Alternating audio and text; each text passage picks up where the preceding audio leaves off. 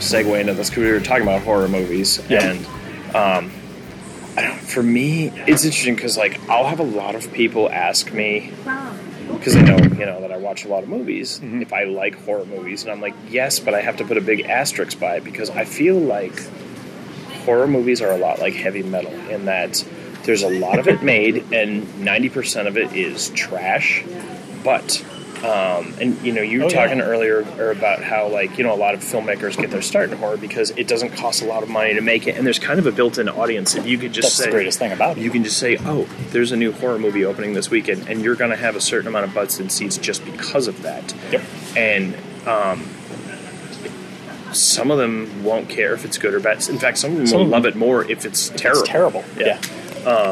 And heavy metal is kind of the same way. But so I like both of those things, but I really like it when it's done well and to a very specific standard. So I like horror movies, but most of the horror movies I like you've either never heard of or people are like, oh, that's not very scary, or it's more like the psychological.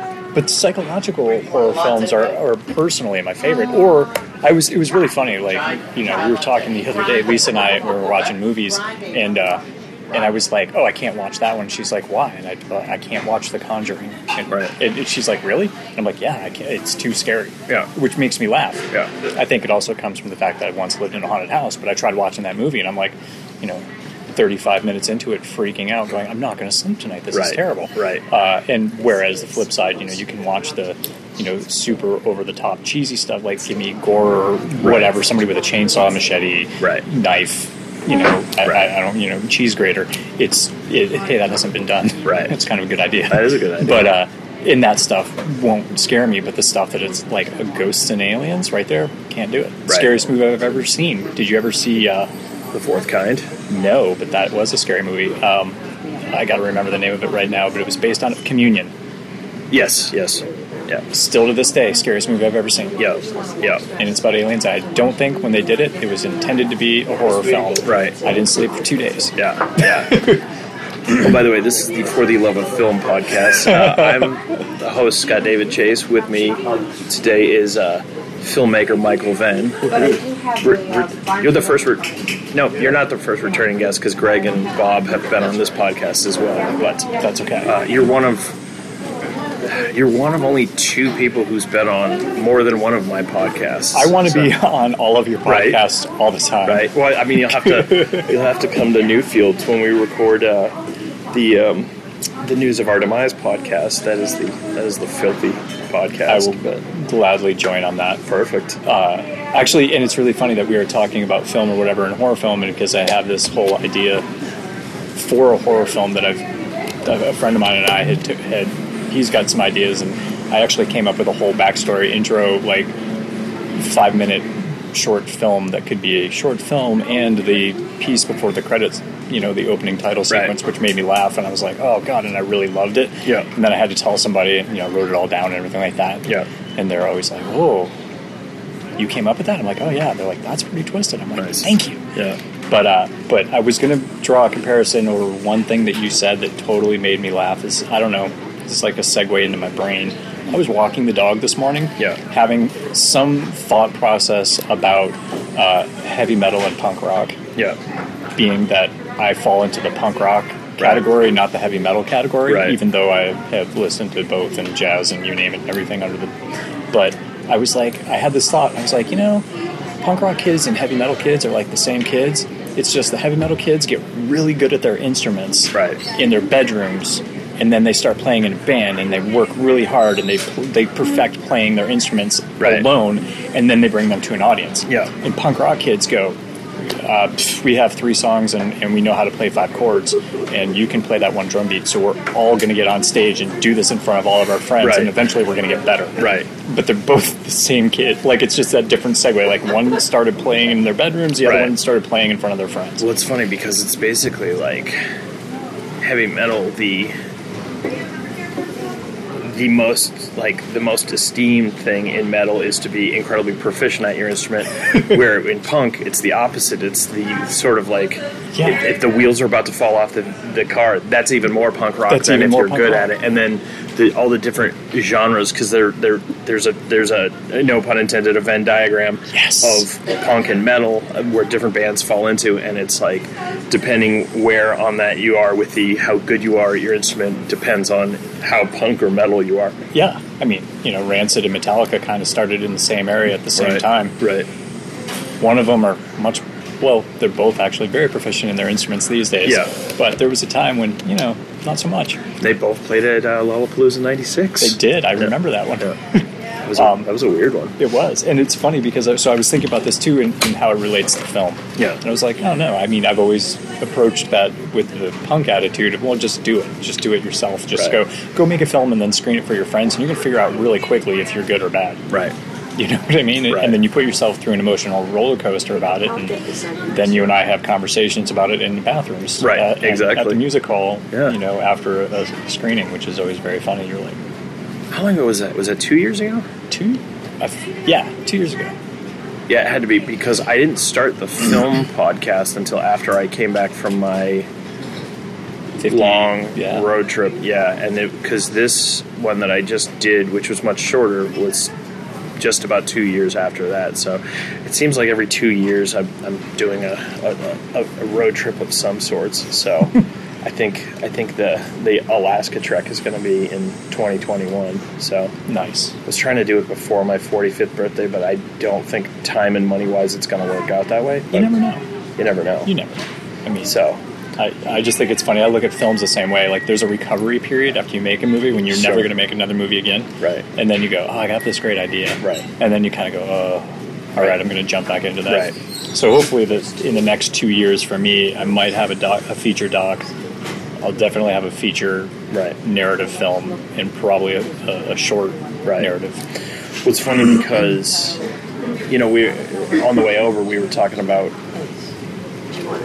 films and making, and because I'd say of my creative stuff, I do visual art the most, most often, and trying to switch gears to work on a film next year, but I've really kind of on the back burner for the last 5 years have been working on a narrative film, and I was like, okay, this is the thing I'm going to focus on next year, but what I was talking about with the documentary, I was like, this is a story that I really feel I need to tell and people need to hear, and I'm kind of pursuing that full force, but I was like, I'm sure that'll also fuel the desire to do the narrative one as well.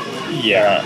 But it's also, I feel like it's easier, and I'll probably sound very naive saying this to someone who's made several documentaries, but I feel like making a documentary film, as far as the actual nuts and bolts of shooting it and gathering stuff, it's a little bit easier than doing a narrative film. it's you're 100% wrong. Yeah. 180 degrees. Yeah.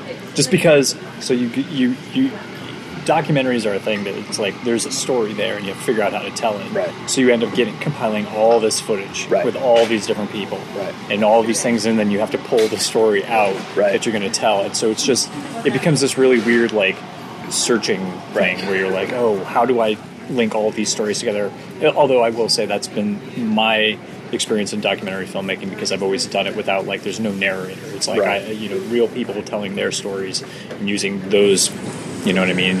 You're allowing them to speak their storyline throughout the whole thing, and not go, oh, I'm going to show this clip, and then have a narrator over this beautiful B-roll that explains the story to everybody, which is in my mind easier. Although I've never done it, but I always feel like when you have a script to go by, you're like, okay, cool, we're shooting these 6 pages today. Sure. You know what I mean? Hey, okay, we're shooting these 11 pages today, and you know where you're going and which locations and how you're going to shoot it, and you have a shot list, and there's so much pre-production, so then you go film for 3 weeks, and then, okay, cool, or 6 weeks or 12 weeks, depending on your budget and the scope of the whole thing. Whereas, every documentary I've ever done, it's like, okay, this is 2 years of my life. That you're just immersed in it. Right. And which is also why I think somebody like Ken Burns, man, the amount of research and pre-production, and then but anybody that does docs, especially now, docs are really huge, which is kind of cool. Right. But there's a lot that goes into it, and and there's a lot of a lot of footage that doesn't get used that you go, man, I think of my own films and you're like, man, why didn't we use that? Oh, because it didn't fit into that story that we were telling, but that's really cool. I'd love to pull that out and make it short. I mean, I actually thought about, taking some of the stuff that either is in The Heroin Effect or never made it in and making just a short film out of that. That's completely, it's a different film, but just because I was like, oh man, there's that other chunk of a story that would be really cool to retell, but then I was like, but it's not part of the larger arc, or it doesn't. Yeah, it was interesting because Cameron Crowe did a documentary about Pearl Jam. Love that movie. The Pearl Jam 20, but on the DVD release, so there's two different versions of it. The deluxe edition, there's the regular film, which is like 95 minutes, and then there's the extended cut, which is 4 hours long, so it goes down all those little paths, which I think is smart to do because he knows who the audience is, and with a band you have a built-in audience for it. Who there are going to be some people that will see it as a film just because Cameron Crowe's a respected director, and they're like, oh yeah, I'm familiar with Pearl Jam, but I think most people who are not diehard fans probably Versus and maybe Vitalogy is when they trailed off with that band, and they're aware that the band's still around, but so they might have an interest in it. But then there's the diehard fans who know all of the main story and want to hear all the little side roads and detours and stuff like that. So, which going along with what we were talking about before about the idea that I'm trying to work on, I was like, well, I would probably, because I think with documentaries, the editing has so much to do with the final story, and having spent a little time editing for the vampire movie I made a dozen years ago, we shot for I think 5 weeks, sporadically, and then I edited with someone for about 10 weeks. So it's just you're never done editing. Right. That's the scary thing. Like, editing's that thing where, like, I was never an editor until the last film, and then all of a sudden I'm like, yeah, I guess I can say I've edited a feature film. You know what I mean? And then you do that, and you're like, okay, it's made me like a better editor, or at least it's helped me become better than I was prior to. I won't never claim that I was a great editor or anything like that, but you learn how to tell stories better, and then you also learn while editing how important editing is, because you're like the second director. Right. You know what I mean? It's like you can direct this amazing film and give it to an editor, and then the editor can totally screw it up. Right. Or the editor can take a crappy film and make it amazing. Right. And and it's and you're lucky if you fall somewhere in between those two things, I think. And but editing is like, it's such an art form, and it's hard. And if you find editing's a thing where, like, I find myself editing, and then all of a sudden it's like you step into a black hole, time warp, something, or and you're like, you start someday at it's 1 in the afternoon, and I got to work on this edit. The next thing you know, it's 2:30 in the morning. Right. You're living on coffee, and you're like, this isn't what I and you're like 47 steps behind where you were when you started. Right. But somehow through that process you end up getting leaps and bounds ahead of yourself. Right. It's just a weird, I don't know. Like, I love editing, and then it scares me. It's a cruel mistress. It is. It is so just much so. Yeah. Well, that was the thought that I had this. I spent about 2 hours while I was painting this morning thinking about this thing that we talked about, getting into it, and I was like, because it's a documentary, I'm like, I'm gonna have to, like, literally probably gather a minimum of probably 50 hours worth, and it'll probably be way more than that. And I was like, I'm gonna have to edit this fucking thing down. Oh yeah. Do I want to do that? I'm like, no, I don't want to do it. Am I gonna do it? Yes. Yeah. Yes, I will. And when you do it too, the funny thing is if you're there when everything's being filmed, and that's the one thing that's great, as opposed to like giving it to an editor and have them pull the things out. Because if you were there and you remember these moments, you're like, okay, I know what I'm going to use. Right. And the smart move, here's my word of advice, when you film and then you're dumping that footage, immediately go find those clips that you knew that when you were doing the interview or filming stuff, you're like, this needs to be in there, this needs to be in there. And then being able to, like, link all those things together, because it's stringing everything together. And then sometimes you go back through the footage and you're like, oh, that wasn't as good as I thought it was. Right. Or there's something else that you're like, oh my God. Right. How did I miss that gem when I was just sitting there? Like, I didn't realize that was You know. Well, I've even had that with with the other podcasts. Because I don't prepare a list of questions beforehand, it's just a conversation. And sometimes, and I'm very much in the moment when we're talking about it, and then I'll go back and listen to it later, and I'll be like, I didn't even realize we were getting in depth on this. Like, not that I'm not paying attention, but you're just kind of living in the moment. And then when you have time to sit back and reflect as a listener, it gives you a whole new perspective on what you're talking about. Oh, yeah. And I mean, and I applaud you for not preparing questions. I always thought that was the greatest thing, like when you're doing a doc and you show up at people's place and you don't really know them, or they know them very casually or whatever, and you're going to be like, all right, we're just going to sit down. And they're like, they expect you to have a list of questions, and you're like, okay, so when was the first time, and you're going to read off this list of things, and instead you're like, sit down, you're like, and you just start, I mean, I can't tell you how many times I would sit down with people who were very uncomfortable being on camera, telling a story, or talking, or it was their first time, being in that kind of thing, and they were exploring something that was very traumatic to them, or whatever this, thing is, or a great period in their life that they were reflecting on or something. Right. But when you sit down and you're like, I don't have a list of questions, like you and I are just going to hang out and talk, and it could be 20 minutes, it could be 2 hours. Right. But at the end of that, I hope that you forget that there's a camera there, and that you and I just have this amazing conversation, and you tell me something that you didn't think you're going to talk about, or that you've never told anybody. Right. Like those are the moments that you're like, cool, this worked. Yeah, that's, I mean, and that's like, I had that happen a couple times early on when I started doing that podcast. That was just like, okay, I'm going to keep doing this. And it's funny because if I go more than like a week or 10 days without doing one, I start getting squirrely, because as much as like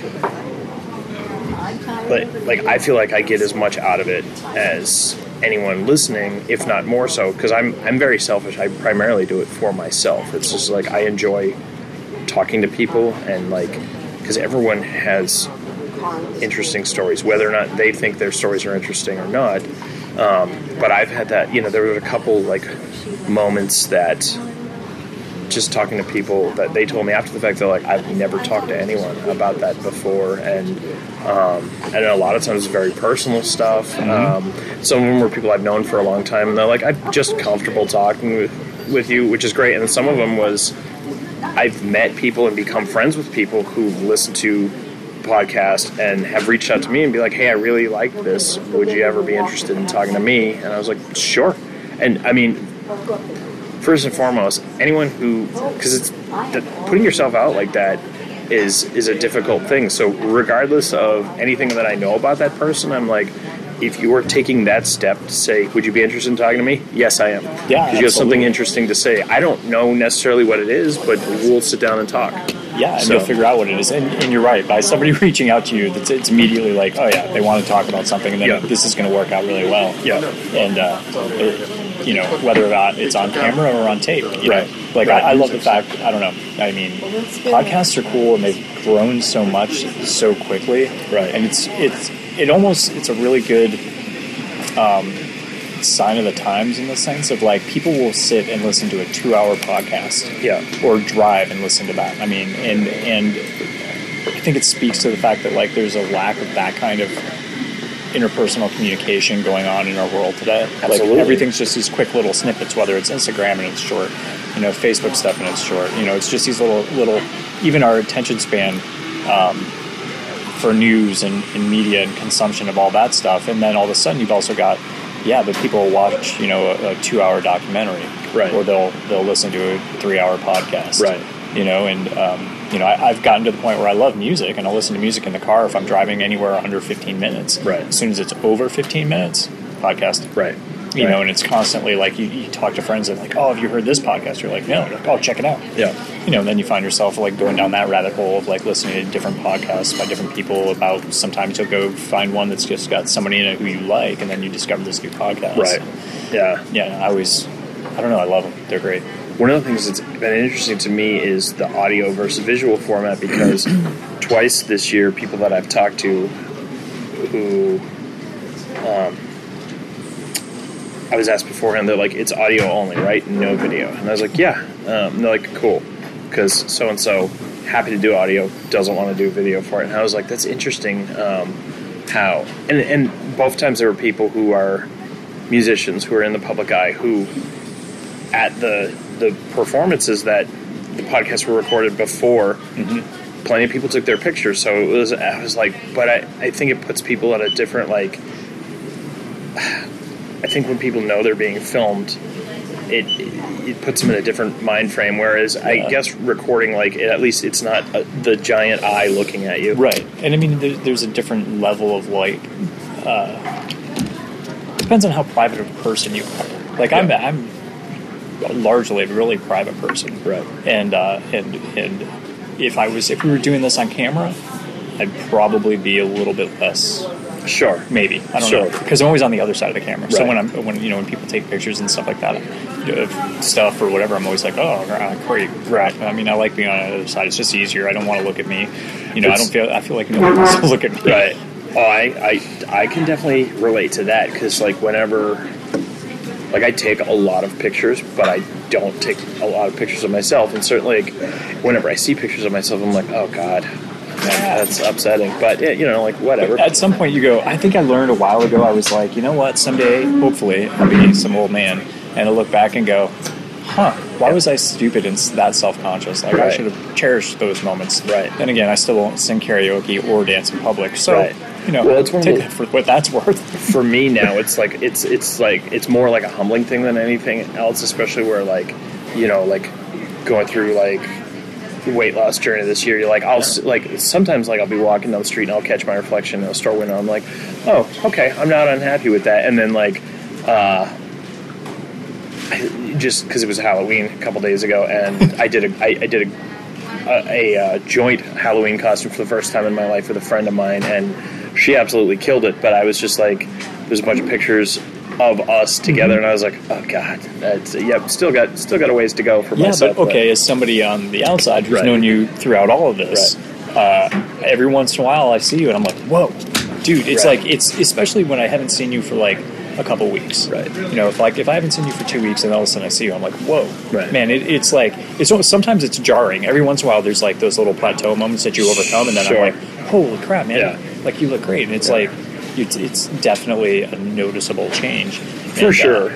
And I don't know, man. Like, I always tell you, I don't know if that's good or bad, but I'm always like, I have to tell you, because I'm like, man. No, I definitely appreciate it. It's funny. It's noticeable. Because it's like, I'm not very good with compliments anyways. I mean, I don't know very many people who are. It's difficult, but I do appreciate it, and I, like, for anyone who's given me support, and there's been a ton of people, but it is definitely appreciated every time. And I know some people are like, I don't want to be, like, awkward to that person, like, they might be self-conscious about it. I'm like, no, I appreciate it, and, like, primarily the reason that, like, I'll post about it from time to time is the reason that, like, I got my ass into gear was because I saw a couple of people I know, but more importantly, a bunch of strangers that I followed on Instagram who posted about their journey, and I was just like, okay, they did this, I can do this too. So I'm just like, well, hopefully I can kind of, pay it forward with someone else, even if and I've had a couple people that are like, dude, I started doing X, Y, and Z because of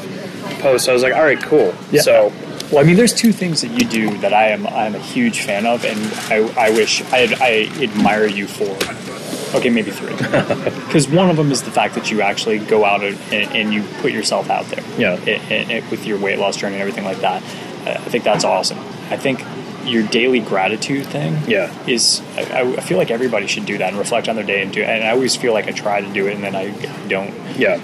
Or I do it in a much less public way. Right. But the fact that you do that every day, and I've noticed that, and you've been doing that for over a year.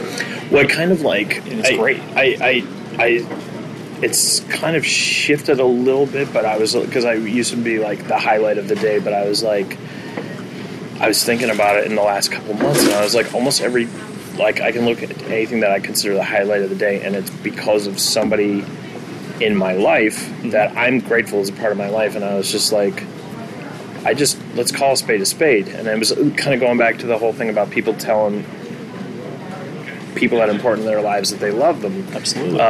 It's just like, we all, like, whenever we get negative feedback, be it at work, critical of something we create or whatever, doesn't matter how many positive things you hear, you're going to focus on that negative one. But I don't know, I just think in genuine encouragement and appreciation is something that is in short supply in everyone's daily life, and but it pays off in dividends. I know I've had many life-changing moments that have like changed the course of how I looked at certain things, just based on some positive feedback from someone that I respected, who I knew cared about me, but I also knew was being genuine.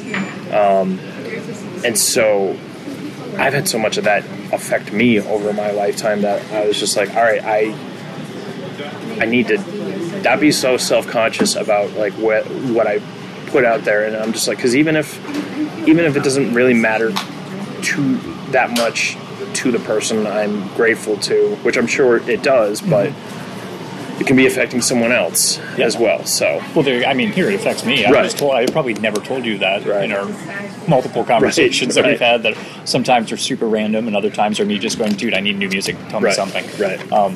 Or film or whatever. But every time I see that, I'm like, it makes me happy to know that you're accentuating a positive thing and putting that out there, because we live in such like this negative feedback loop in our society. Sure. That the more positive out there, the better. And it's really funny too, because I always talk to people, whether it's about filmmaker friends or whatever, we're hanging out talking and stuff like that. And sometimes it's really easy to like listen to other people talk negatively about something, and I'm not just talking about filmmakers in the sense, but you just hear various things within the arts, so you know what I mean, or people, and my first thing is always like, hey, listen, the reality is, man, that person made a movie, or that person did a painting, or that person wrote a book, you know what I mean? So first and foremost, like, kudos to them, because that's something that people set out to do that never accomplish, record an album, write a song, anything like that. So when you put that out there, it's like, man, that's awesome. Now then again, sometimes you go see a movie and you're like, well, that one just didn't connect with me at all, and I don't understand how did that movie get made, which is always very funny. I'm kind of almost leading to our topic of conversation because I'm so curious about it, and which I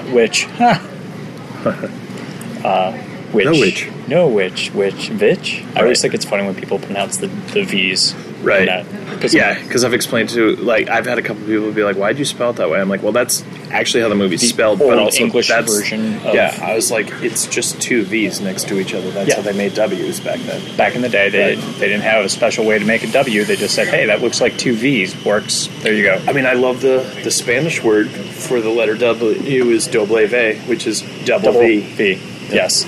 And then we say W, which is just kind of funny. Right. We're just like, But, all right, so we're going to talk about the movie, because I've thought about it a lot.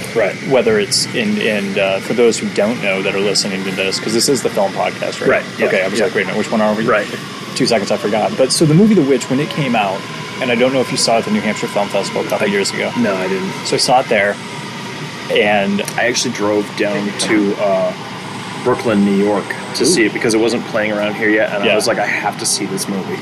Well, it's cool because, like, I look at it and I go, okay, Robert Eggers, guy from Lee, New Hampshire, played in bands in Portsmouth, you know what I mean? Like, he had a history in the area, and so when, they screened it here, I thought that was really cool, and I remember watching the movie, the scariest trailer I've ever seen, as far as trailers put together. This trailer for that movie made me want to watch that movie so bad.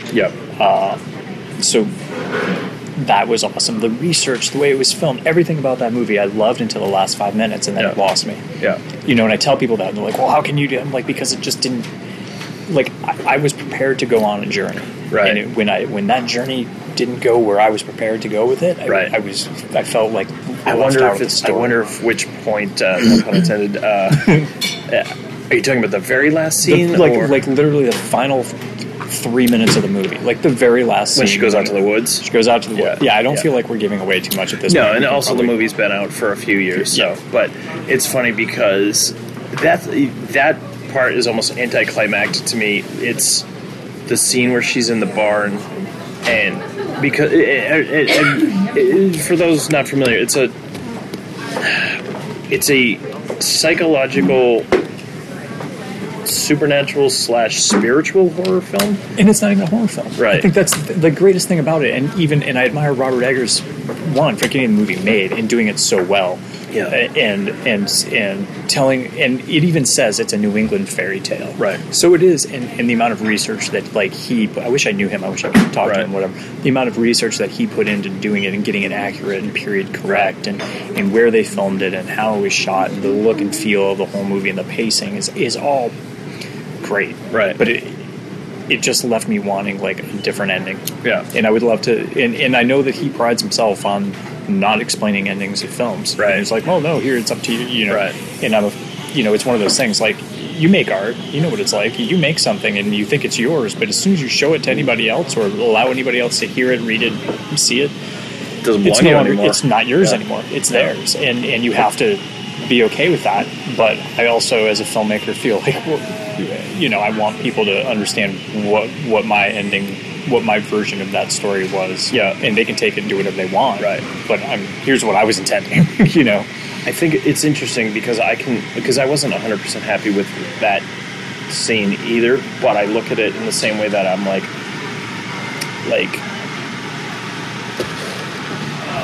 Appetite for Destruction to me is one of the greatest rock and roll records of all time. It is, but there's too much cowbell in it. Keep going. Right. But also, so it's 12 songs, but it would be pretty much a perfect song if it was 11 songs instead of 12. Which is the one song that you would get rid of? I'm trying to think of the name of it now. I was trying to think of it right as it was leading up to it. It's the second song on side 2. It's right before Sweet Child of Mine, but it's driving me nuts. And someone's listening right now and be like, "You idiot!" But it's the one song that I feel is a clunker on the album, and I have weird feelings about the whole term filler songs, because Sweet Child of Mine is the very definition of a filler song. Slash was playing that guitar riff, and they're like, wait a minute, what's this? And that was never supposed to be a hit, much less like the song that broke that band. And it's a freaking obviously great song. It's not Anything Goes. It's the one song that I'm just Think About You. No, Sweet Child of Mine. Oh no, it is Think About You. It is Think About You. I'm just like, it's not the worst song they've ever done, but it's the only song that's when I'm listening to the album, I'm like, I can't wait for this song to be over so I can hear the next one. It's really funny. I haven't listened to this album probably in a very long time. Yeah. Like, this is a style of music I grew out of at some point. Right.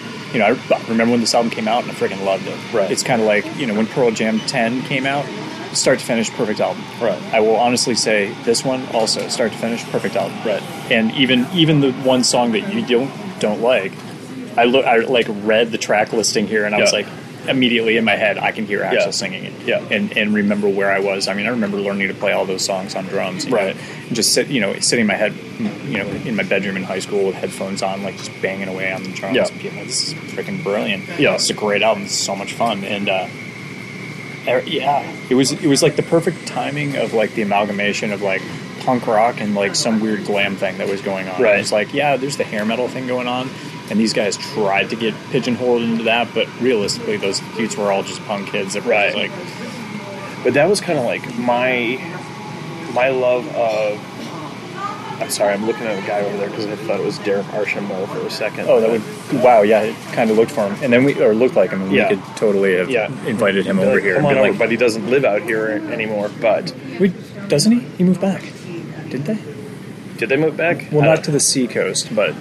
Well, no, they did, and then they left again, unless they've moved back again. No, I could be wrong. Yeah. Because this was post having the child. Yeah. But anyway, we're all over the map, which is fine. But I feel like, despite not being 100% satisfied with that song, I can still look at it as like, oh, I love that album. Yeah. And I kind of look at it the same way with The Witch, even though the last 5 minutes, I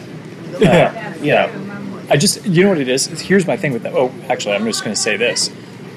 The Clash, London Calling, amazing album. Yeah. Rock the Casbah. I could never hear that song again in my life and be totally okay with it. That's probably the first Clash song that most people hear, too. So it's sort of like... And it's the one song by them I cannot stand. That said, I would love for if somebody could explain to me the end of The Witch that makes sense for me, I think I would like the movie more. Right. It ended in a way that, like, you know what I mean? Like, oh, we're going to go to a fire in the Coven and everybody's going to fly up into the... Right. I was like, no. I mean, let it be a freaking... Somehow give me a hint that this is the girl's freaking... She's obviously lost her mind, gone a little bit crazy, and this is how she's interpreting it. Whole thing. But since there was never any... That was never given to you, and I respect Robert Eggers as a filmmaker. I think the guy's brilliant in the fact that he did all that and then left it up to people. Me as somebody, I'm like, you can't leave me like that. Right. Like, I want to know what your vision was and why it ended this way, because it's brought me to a point of like, I loved your movie until it ended, and then it made me not like your movie anymore. Right. Which is annoying. And and again, going back to what you were talking about, we were talking about before we started rolling. I'm like, just the fact that you made a movie. Right. You know what I mean? Like, that's amazing. Right. Like, I can't fault anybody for telling a story, putting together a movie that does so well, which then brings us to The Lighthouse. Right. Which now both of us have seen. Right. And again... Because you reached out to me a week before I saw it, and you're like, I want to talk to you about it. So you need to see it so we can talk about it. Yeah. And it's funny because I've had a few friends who have similar taste in movies to me who saw it like around the same time or a little before me, and overwhelmingly a lot of people are like, it's a disappointment. Which for me it wasn't. Oh, good. This is what I was hoping. Yeah. Okay. Because I was so excited. I think I was, Lisa and I went to go see it, and I was like super excited. Right. We were like the fifth people in line, right. And waited to get in to go see the movie, and saw it at the music hall on the opening night when it was only at the New Hampshire Film Festival, and I was so excited to see it, and then it's like it kept going on, and I was like less and less and less impressed with the movie, right? And I think it's because, the guy sitting behind me was talking about, how he writes for an Oscar-related outlet and was seeing the movie for that purpose, and that there's a lot of buzz about it. So, having paid attention to the film for a while, and then a lot of the buzz about it within, there's a definite Oscar contender for whether it's, Picture of the Year or acting and stuff like that. And I was like, oh man, okay, cool. And then you hear the stories of like, this was filmed on an old camera with old lenses and old film stock or whatever it was. I don't really remember. But they you hear all those things, and it's like, okay, great, and this is going to be a cool trip. And then I just had these weird things where I was like, what. And in the end, I felt let down by it, although the fact that I'm still thinking about it, and we're talking about it, leads me to say that if you don't like a movie and yet you're still talking about it, you must actually really like the movie, right? Or at least it made an impact. It made an impact, yeah. Like, one of the greatest things, like in my own experiences, after the premiere of The Heroin Effect, we had that big screening, and I had somebody meet me afterwards. And sit down with me and tell me how much he hated my film. Yeah. And how much but we talked for an hour. Mm-hmm. And just how he was like, and I loved the fact, and I sat there with him and I said, listen, man, I appreciate the fact that you did not like, and you felt comfortable telling me everything about it and what you didn't like about it. Right. I said, what I love about it is that it made you think differently, it challenged your perspective, and that's really cool. So, getting back to The Lighthouse, I thought there were awesome acting moments. Right. Like, Willem Dafoe just killed it in certain scenes. I was like, Jesus, man. But, the aspect ratio drove me nuts. I was like, why am I watching a film on Instagram? See, what I liked about that, and I think, and I know, I mean, clearly Robert Eggers did it intentionally. Oh, it was, totally. For one, it made it look like an old film, because that's how the aspect ratio used to be. Because it was just October, I went through, and usually every October I'll watch a bunch of the Universal classic monster movies, and I have a box set with them, and most of them are in that aspect ratio, which drives me nuts when I'm watching it, but I'm like, but that's how it was shot. But I also feel like he did it for that, but also to make it intentionally claustrophobic. Yes, I've read that about that. And I mean, because that's how I felt the whole time. I was just like, God, I'm watching a movie in a box. It's like... Yeah. and you're stuck in a lighthouse. Yeah. You've got your characters who are stuck in the lighthouse. And it was also so what kind of contributed to the atmosphere too. I saw it over at the theater over here, and they told me beforehand because it was raining the day I saw it, and they're like, the heat is broken in that theater if you don't want to see the movie. And I was just like, no, that's fine, because. Interestingly enough, the second time I saw The Shape of Water was in the same room, and the heat had broken, a year and a half ago or 2 years ago, whenever that came out. That's fun. And I took a friend to see it, and she's like, do we want to see this? I was like, it will actually contribute to the atmosphere of the movie, because the movie's mostly in water, and there's water everywhere, and the same thing with this movie. So I was physically not comfortable the whole time I was watching this movie, but it contributed to the film as well. Yeah. How do you feel? Did black and white affect you? No, I love black and white. Yeah, it looks great. It looks amazing. Yeah. It freaking looks. It's like, it's almost because, okay, so I do understand the choices, and if you think about it as filmmaker, there's nothing that you see on screen that was accidental. Mm-hmm. Everything was a choice. Everything was, and it's a really gutsy choice for a filmmaker, especially today, to say, oh, you know what I'm going to do? I'm going to do a black and white film in a 1:1 aspect ratio, which is we're going to harken back to the old days. We're going to do all this stuff. I appreciate the choice. I just wanted it because you could have made it just look really great. Right. But I do understand the reason why. Yeah, it's a claustrophobic film. Right. You know what I mean? So, I get it. It just was like, oh god, I bet there's a potential for so much more. But then, they shot it that way in old camera and lenses, but also there's CGI. Right. And so there's part of me that watches that and goes, well, if you're going to shoot with old lenses and an old camera, or however, why don't go the old school film technique way and embrace that route? Sure.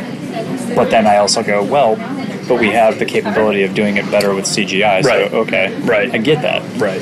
So, well, it was like, going back to Jurassic Park, 25 years ago, 26 years ago now. Jesus. That's wild. Because originally all the dinosaurs were supposed to be stop motion, because Spielberg wanted it to have that Harryhausen kind of look to it, Jason and the Argonauts look to it. Yep. And there actually is some puppetry in it, and it's not all completely CG like a lot of people like, particularly the scene in the kitchen where the velociraptors are hunting the children. Yep. Most of that is puppets. Most of it is not CGI. It's basically filling in the seams when they're walking and stuff that's CGI. But the other amazing thing is, because that was the first movie where they had a fully realized CG characters moving around. There had been CG characters for a scene or something.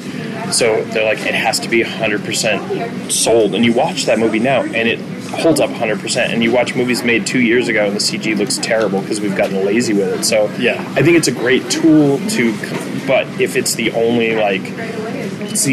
tool on your tool belt, it's not going to work. Right. And I agree. I think going back to Jurassic Park, the part with the velociraptors chasing the kids around the kitchen, that is a scary scene. That plays into the fear and there's a lot of tension, and obviously the score,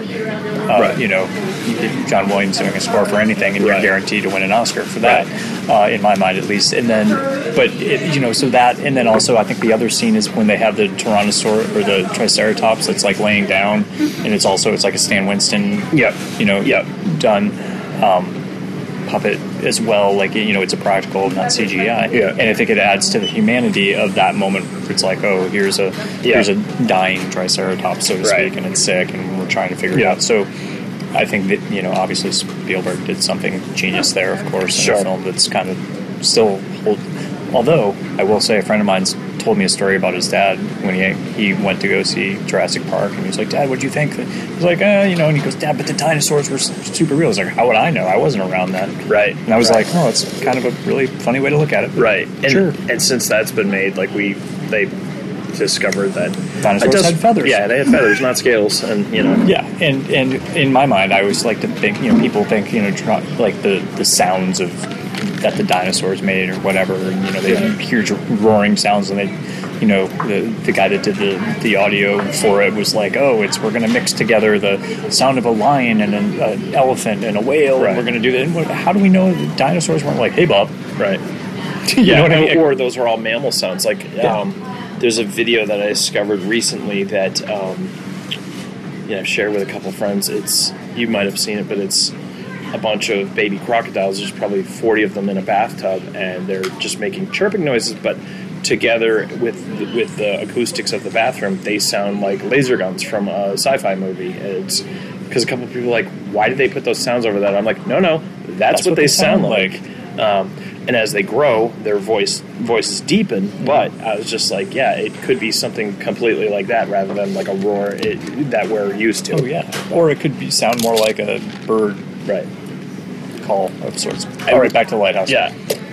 So my favorite part of the lighthouse, which I've told a few people about, and I don't know if this is a spoiler, but I think we're a little bit too obsessed with spoiler culture. And if you think you want to see this movie and what I'm about to say spoils it and you don't want to see it, then you're enjoying movies for the wrong reason. But the way that they did the physicality of the mermaid in it was just like amazing to me, because it was like, oh, if this was an actual living creature, like this is more realistically like probably what it would look like if it was actually a half human, half fish type of thing with the gills on the side and everything like that, and then the sex organ, because that's the thing. Always like we've been obsessed with like man being obsessed with mermaids for forever. I'm like, well, how would that work in an actual carnal relationship? Yeah, I mean, well, then again, you can also go with the fact that it's when the mermaid split from the two-tailed mermaid to the single-tailed mermaid, right. And all of the historical aspects of mermaids, which is appropriate since we're drinking Starbucks coffee at not a Starbucks, but a Barnes and Noble offshoot. Yes, well, yeah. But it is super appropriate as far as our mermaid tale. It was interesting because when I was in Montreal last weekend, and there was a Starbucks up there, because there's Starbucks everywhere now. Thank God. But there's they had a like realistic stencil painting on one of their windows of the Starbucks logo, but like a very realistic, like accurate two-tailed mermaid, but it looked like a human there, and I was like, oh, that's nightmarish. Yeah, that's why they go with the cartoonish one for the logo. They kind of have to, because the siren, or mermaid as we call them, right? Not exactly the sailor's Selkie as friend, the or what was the other name? Selkies. No, there's another one named too. Siren, Selkie, Harpy. No, Harpy's different. Harpy's a Greek mythology. Yeah, but it's a bird and a woman, and if you've seen the movie The Last Unicorn, it has 3 breasts. Well, and so does, what was that, Total Recall? No, Total Recall, which, that's a segue we didn't mean to get into. Okay, back to the lighthouse. Yeah. But also the fact that the mermaid was more true to what the mythology of what mermaids are, and whereas like a siren more than anything else. Also, so I have a weird thing with birds. I have an uneasy relationship with birds. So the seagulls. Then you really like the seagull scene. Oh yeah. Well, not so much that, but it was just like how the seagull was kind of like hounding him. I was just like, I feel like, especially like when I go out to the Isles of Shoals, and like I've been like hounded by birds a couple times. It's just like, yeah, they do that. They do. They're not. They're there to make your life a little bit more miserable. Mm-hmm. I mean, it's funny, we talked about this, and I came into this whole thing, this talk, like, just like, oh god, I didn't like the movie, but sometimes I think I didn't like it because it wasn't how I thought it was going to go. Sure. It's not even that. It's that it didn't give me the ending. It didn't, and we kind of talked about this before we got on the podcast, but it didn't tell me how it ended. Right. We didn't go through, and so I have my own interpretation of it. Right. And then, of course, I had to well, God, okay, great. Now I need to talk to somebody about it. Hence why I wanted to talk to you.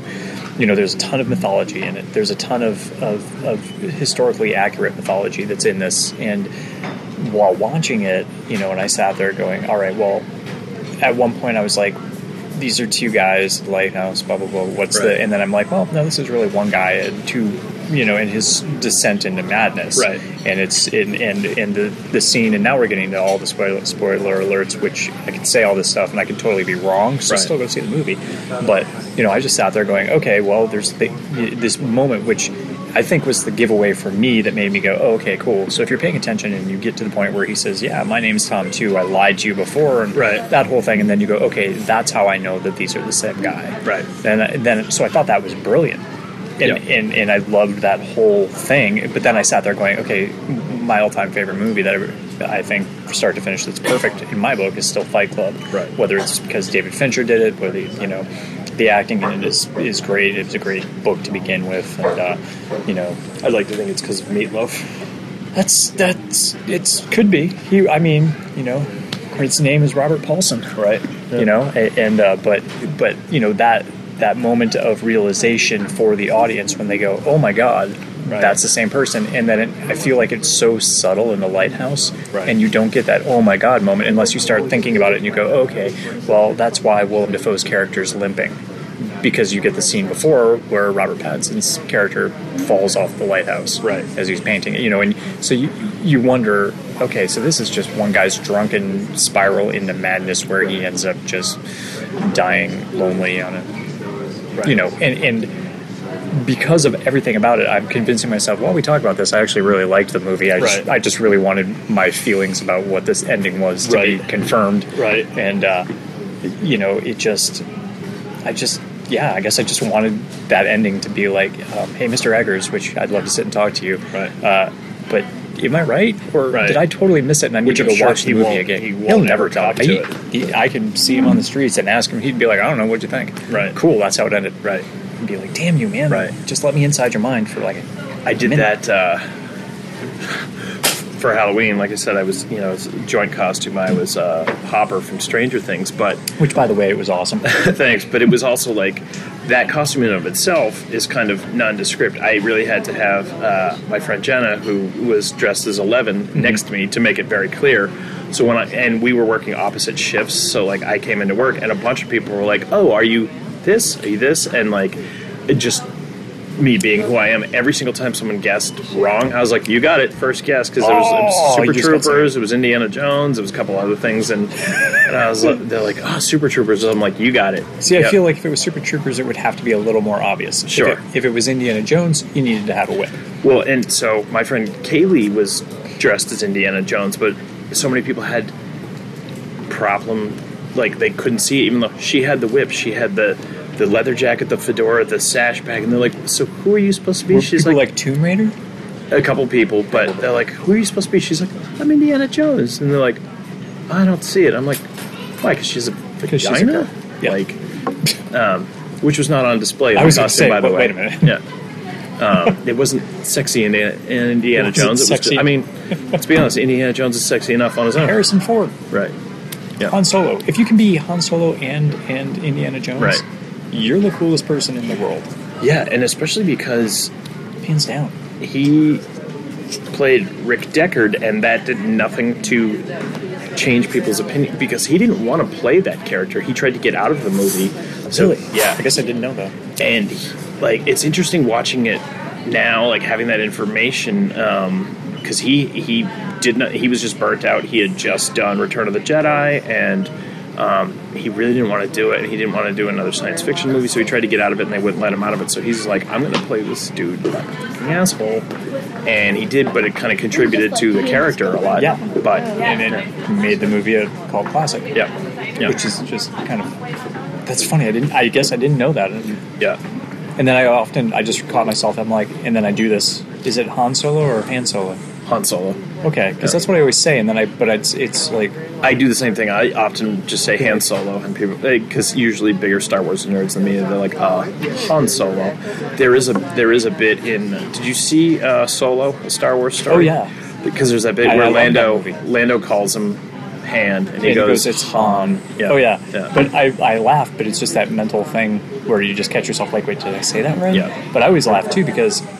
And this is going down into another film thing.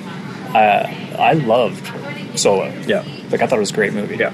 And it got panned by critics. Now, granted, it still made $1 billion. But it's the first Star Wars movie to lose money. But did it really? It did. In the absolute sense, it did, because they put more money into it than was returned on it. When you take into account all the domestic market. No, worldwide. Really? It lost money. Wow. But I think, and this is an interesting thing, where where Disney and Marvel has done so well with their brand, and as far as like every aspect of building the universe, building upon each successive movie. I feel they're still tinkering with Star Wars, which is weird because it's an established brand and it's been around longer, but I think there was too much Star Wars overload because it came out 5 months after The Last Jedi, and The Last Jedi polarized people. Yes. So I think Solo was being punished for the sins of The Last Jedi, not because of the film itself. I think you're probably right. Although, and this is my thing, like Ron Howard directed it. Right. I like Ron Howard. Mm-hmm. I mean, I feel like he and I, as people, would get along if we ever hung out. Maybe someday I can make that happen. Right. I would love to. But I love all of his movies. And the last, I mean, pretty much since Apollo 13, he's been panned by everybody. Right. Like, to the point where, have you seen In the Heart of the Sea? Mm-mm. Okay.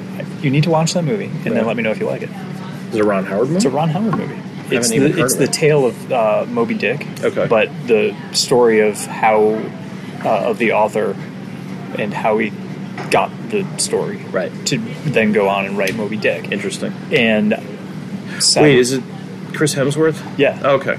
And I freaking love that movie. Yeah. I love it.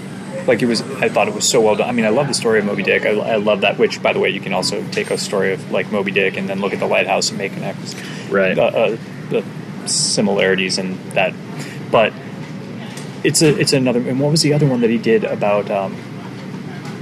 It was called like Drive or Driven or something like that. The race car movie. Yeah, Driven. Was it called Driven? Okay, and that got panned by critics. Right. Again, I watched that movie. Actually, watched that movie with my dad, and we were both like, "Man, nice." It was a great movie. Well, it's a great story too. It's a true story. Yeah, and it's an amazing story. Yeah, and I loved that movie too. And I'm trying to think of other Ron Howard movies that I've watched, and just remember, like, I felt like, wow, okay, like Apollo 13 happened, and then everybody was like, yeah, Ron Howard, whatever.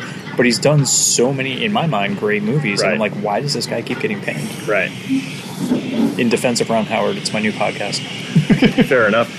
To go on a little tangent of, since Chris Hemsworth was in both of those films, you've seen Avengers Endgame, right? Yep. I saw it a few times, and I think it's great, and it's sort of a testament to the 10 years, or at this point 11 years that they had built Marvel, and across the board, phenomenal performances, like way beyond what you would expect or even need in a superhero movie, but transcended. But for my money, because I saw it 3 times in the theater and I've watched it once on home video, Chris Hemsworth's performance in that is devastating. It is epic. It is. I loved it. Well, and it's interesting because so many people, particularly with the part where Thor is heavy, people think that it's done for comedic effect, and you can look at it at that base level, but it's like, no, this is someone who's gone through a traumatic event, and this is how... That's how he dealt with it. That's how he dealt with it, and that's how many people deal with it. Yeah. And also, I love the fact that, like... Sorry for spoiler for the biggest film of all time, so if you haven't seen it now... you should probably go see it. Right.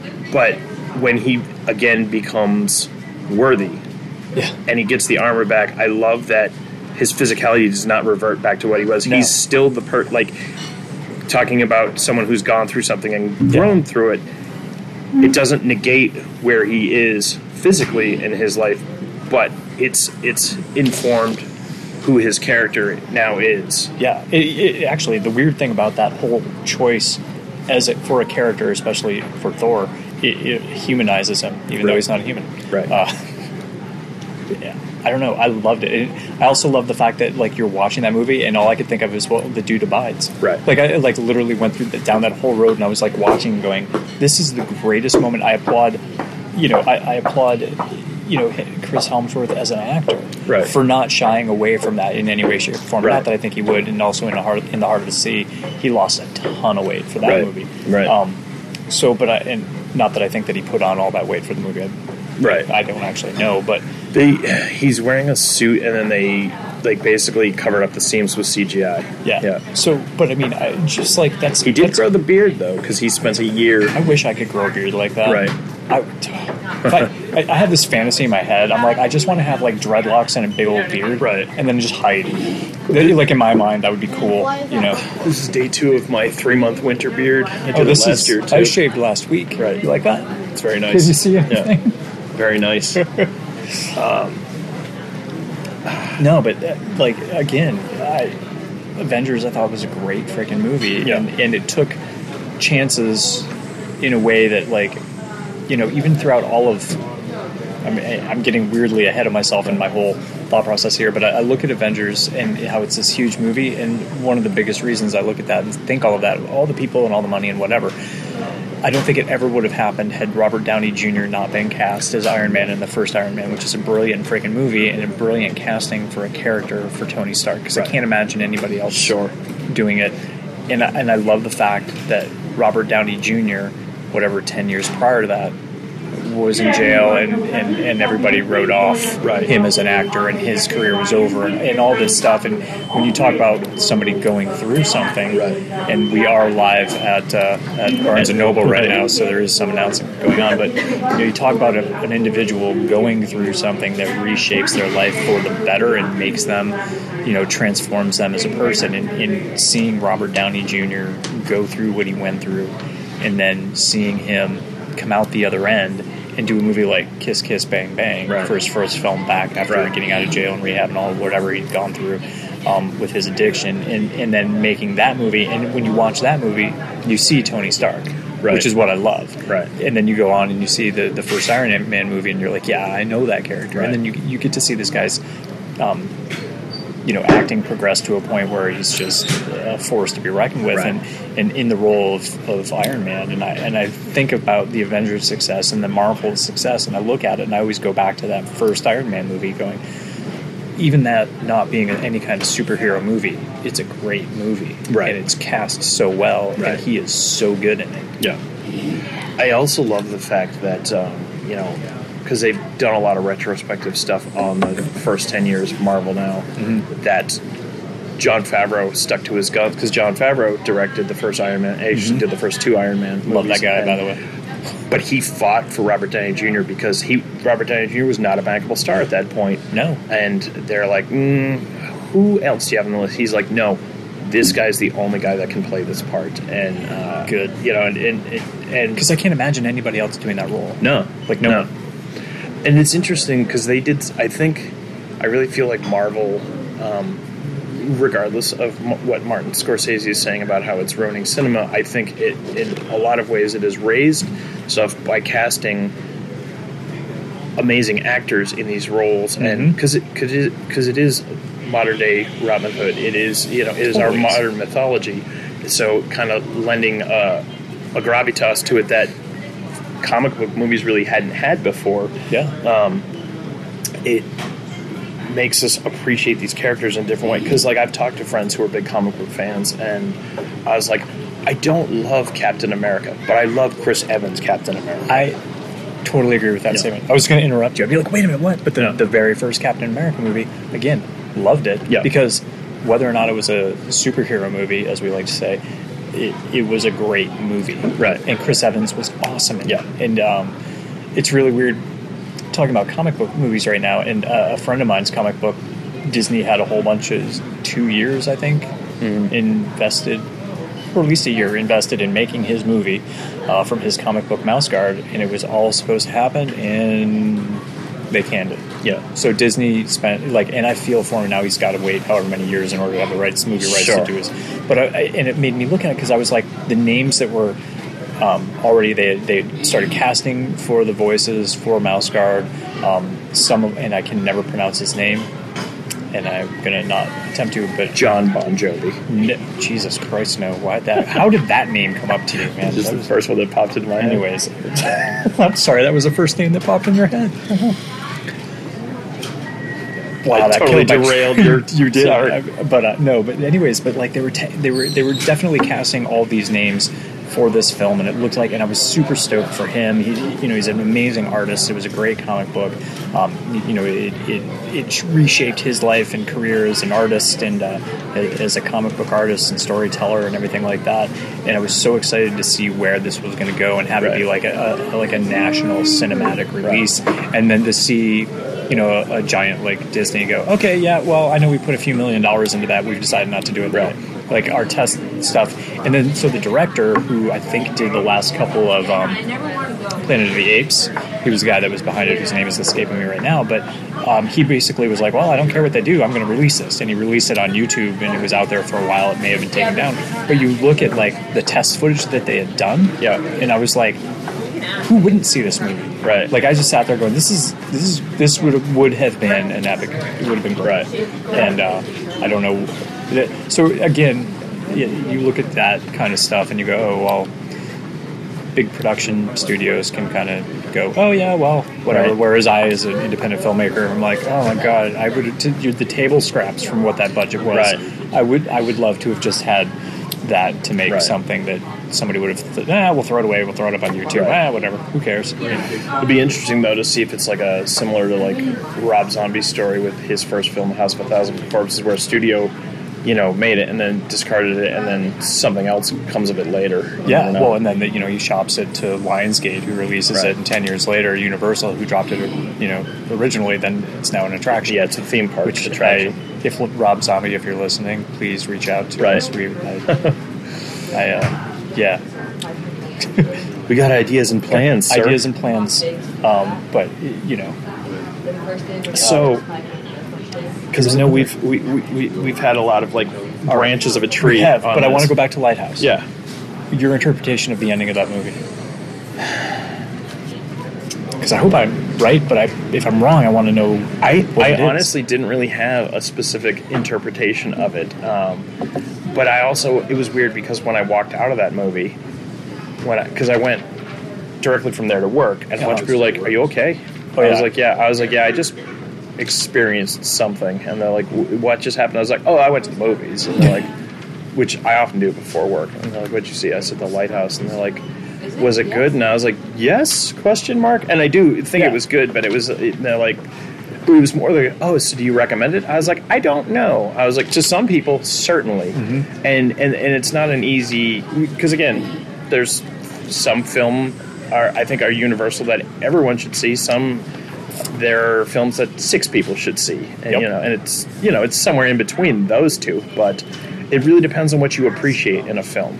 Yeah. If you're one of those people that, like my buddy Greg, who's often on this podcast, is like, yeah, but what happened in the movie? I'm like, you won't. If that's your concern, this is not a movie for you. I think you might have just tapped into what it was that disturbed me. So for me, movies are always about story. It's like story. Like I always feel like that's, and with a story, you need to have a good ending, or there has to be a that thing that brings you to a moment of like, oh, okay. With The Lighthouse, I never got that, so therefore I was always like, man, like what was it in the ending of this movie that made this whole, like, what is the whole story? And because you don't get that, same thing with The Witch, you don't really get that. I feel like I'm left out, or I'm left wanting more, and then now I have to sit here and defend Robert Eggers, even though before I was kind of frustrated with him. Is what a masterful thing to do, because you've now made people reflect on your film over and over and over again in order to find a meaning which you've left up to them. Sure. And you refuse to. So I don't know. Maybe the guy, genius. I think he's a great filmmaker. I just want him to give me the ending that he doesn't want to give me. Damn it! It's interesting because just as you were talking about this, I drew like something that I had never really thought tangibly about until you were talking about drawing a connection to my artwork. So I do one of the things that I do. I draw and paint a lot of figures, specifically a lot of female forms. Mm-hmm. But a lot of what I do is not an entire figure. It's often like a part of the head is cropped out a lot of times, and what's interesting to me, because I do a lot of my own reference photos, is I feel like I think a lot of times I do that is it draws your attention to parts of the body or the way the body moves in a way that you wouldn't necessarily pay attention to certain things if you were looking at the person as a whole. Mm-hmm. And this gets into possibly tricky territory because it could literally be seen as objectifying a woman, but I also, being someone who collaborates with my subjects. It's something that they're participating in. So I'm just like, and I've had this conversation with people too, because a lot of people don't realize that I'm not just pulling images from the internet, that it's somebody that you know. Yeah, and it's a collaborative thing, and I'm like, this is what I'm trying to do. But I was like, doing that puts a focus on certain aspects of the human form, which you wouldn't necessarily be focusing on in and of itself. You're looking at the whole of a person, where I think leaving his movies open-ended, it has you examine like the character, not necessarily of what's happening. Yes. So you're looking at a part of a film, which is now the focus of the entire thing, rather than the entire story. Do you know what I mean? Oh, I know exactly what you mean. And I think throughout this conversation, I really do. I think I've changed my mind that it was kind of a genius movie. Right. Even though, a couple hours ago I was still struggling with it, trying to figure out. Go ahead, sorry. Yeah, well, certainly one of the films that has had the biggest impact on me this year. Guy I work with who is very into the Marvel movies and superhero movies in general, and I saw the second Spider-Man, or the seventh, depending on how you look at it, Spider-Man movie this year, and had a perfectly entertaining time when I was there, and couldn't tell you hardly anything that happened in it within an hour after seeing it. And he'll keep bringing it up and be like, do you remember that point? And I was like, Michael, I don't. And he's just like, I thought you saw it. I was like, I did. I did. It just didn't have any lasting. Yeah, I was just like, it was entertaining, but there was nothing in it that I carried with me once I left the cinema. And there was a lot in this movie that I carried with me. So, to me, it was a great movie. What's really interesting, too, and this just kind of popped in my head about In Defense of Robert Eggers, which is now my new thesis, being a fan of Stephen King. Yep. And then, so we were just watching Castle Rock, and that did the same thing to me. And a lot of Stephen King stuff does the same thing to me, where there's these great characters or these great moments or great idiosyncrasies in the storytelling where it's not so much a scary thing, or it's just there's just something that happens just supernatural or whatever with all of his films. And there's so many of them and so many of his books, and so many of them I love, but you don't get a definitive, like the first season of Castle Rock ends and you're like, whoa, what? Right.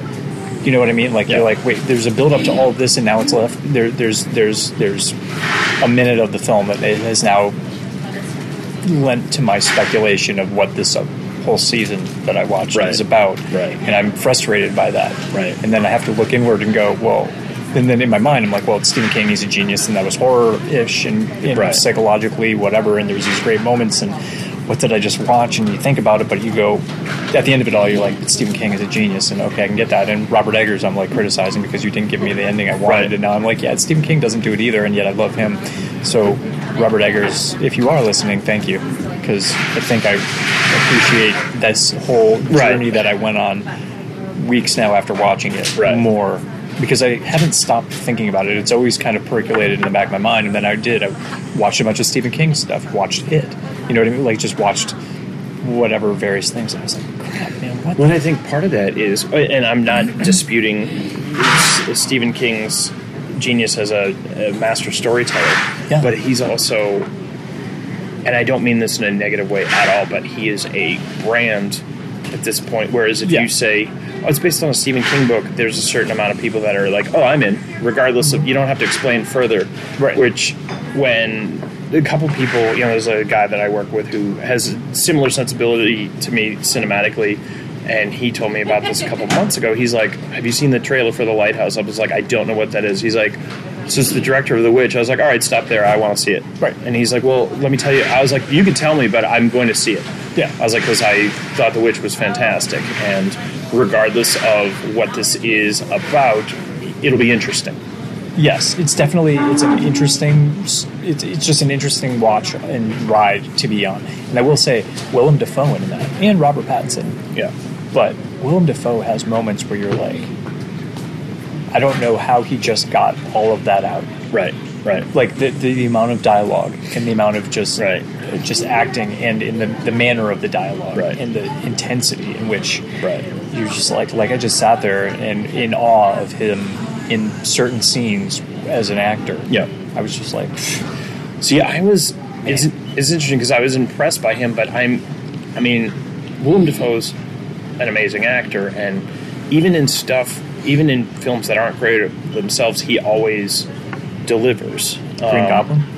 Yeah. Did you see The Florida Project? Yes, and I hated that movie. It's I don't think it's a great film. It's interesting, but what I said to, because that came out, I think it was 2 years ago, and because he was amazing in it, but I was like, a movie is bleak when Willem Dafoe is playing the most uplifting character in a movie. Yes, and his greatest scene is at the Coke machine. Yeah. That's. I felt like I suffered through that movie. Yeah. For that scene. Well, and it's such a between the lines thing, because you know exactly what is being discussed, where none of it is actually spoken in words. What's happening in that, but it's just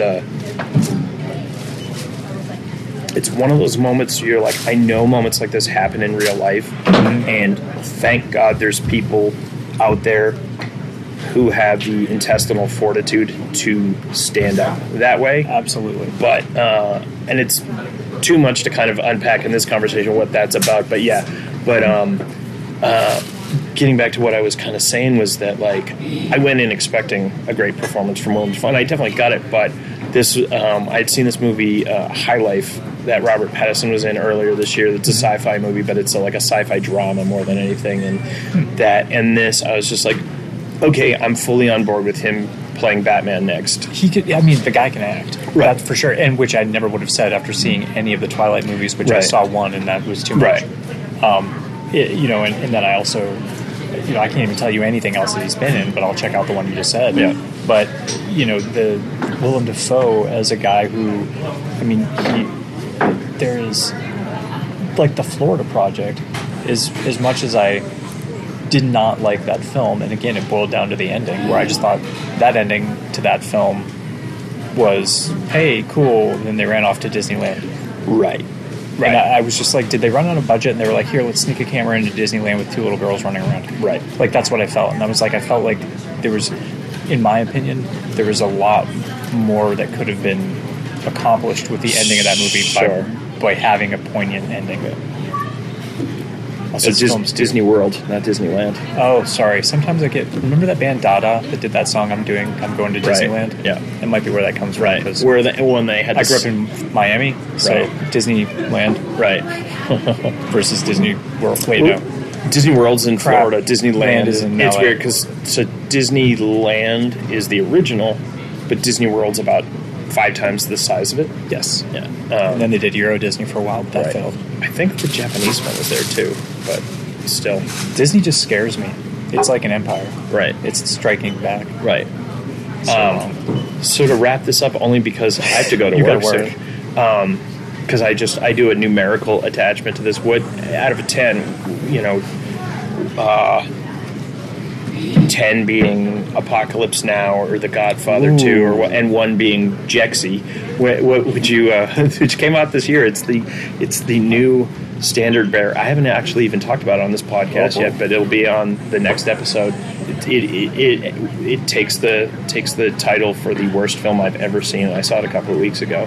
Wow. But what would you give The Lighthouse? Okay, before I got here today. Yeah. Before I got here today, I was probably hovering around a 4. Okay.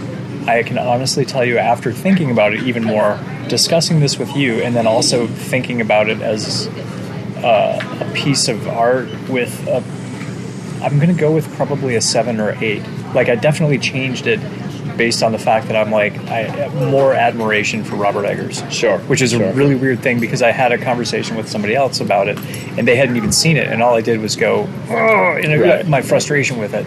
And, but yeah, definitely, 7.5. Yeah, I'd give it a good solid 7 myself. I was toying with 8, but I was like, well, it's not something that I'm probably going to pick up anytime soon to watch again, but I probably will show it to some people. That's the thing about it. Like, I'll probably never watch it again, or if I do, it'll be in a month or 2. Right. Or when it's available to download kind of thing. But that said, I've thought about this movie since I've seen it. Yeah. So that is an accomplishment in and of itself, because there's movies, as you just mentioned, Spider-Man 2 or 7 or whatever it was, where you can see a movie, walk out of the theater the next day, not even remember anything about it. Like how it ended, what was it about, who was in it, I don't know. Yeah. And so And just the fact that it is something, it was a piece of art that had an effect on both of us, days and more than a week after seeing it. It was an effective piece of art.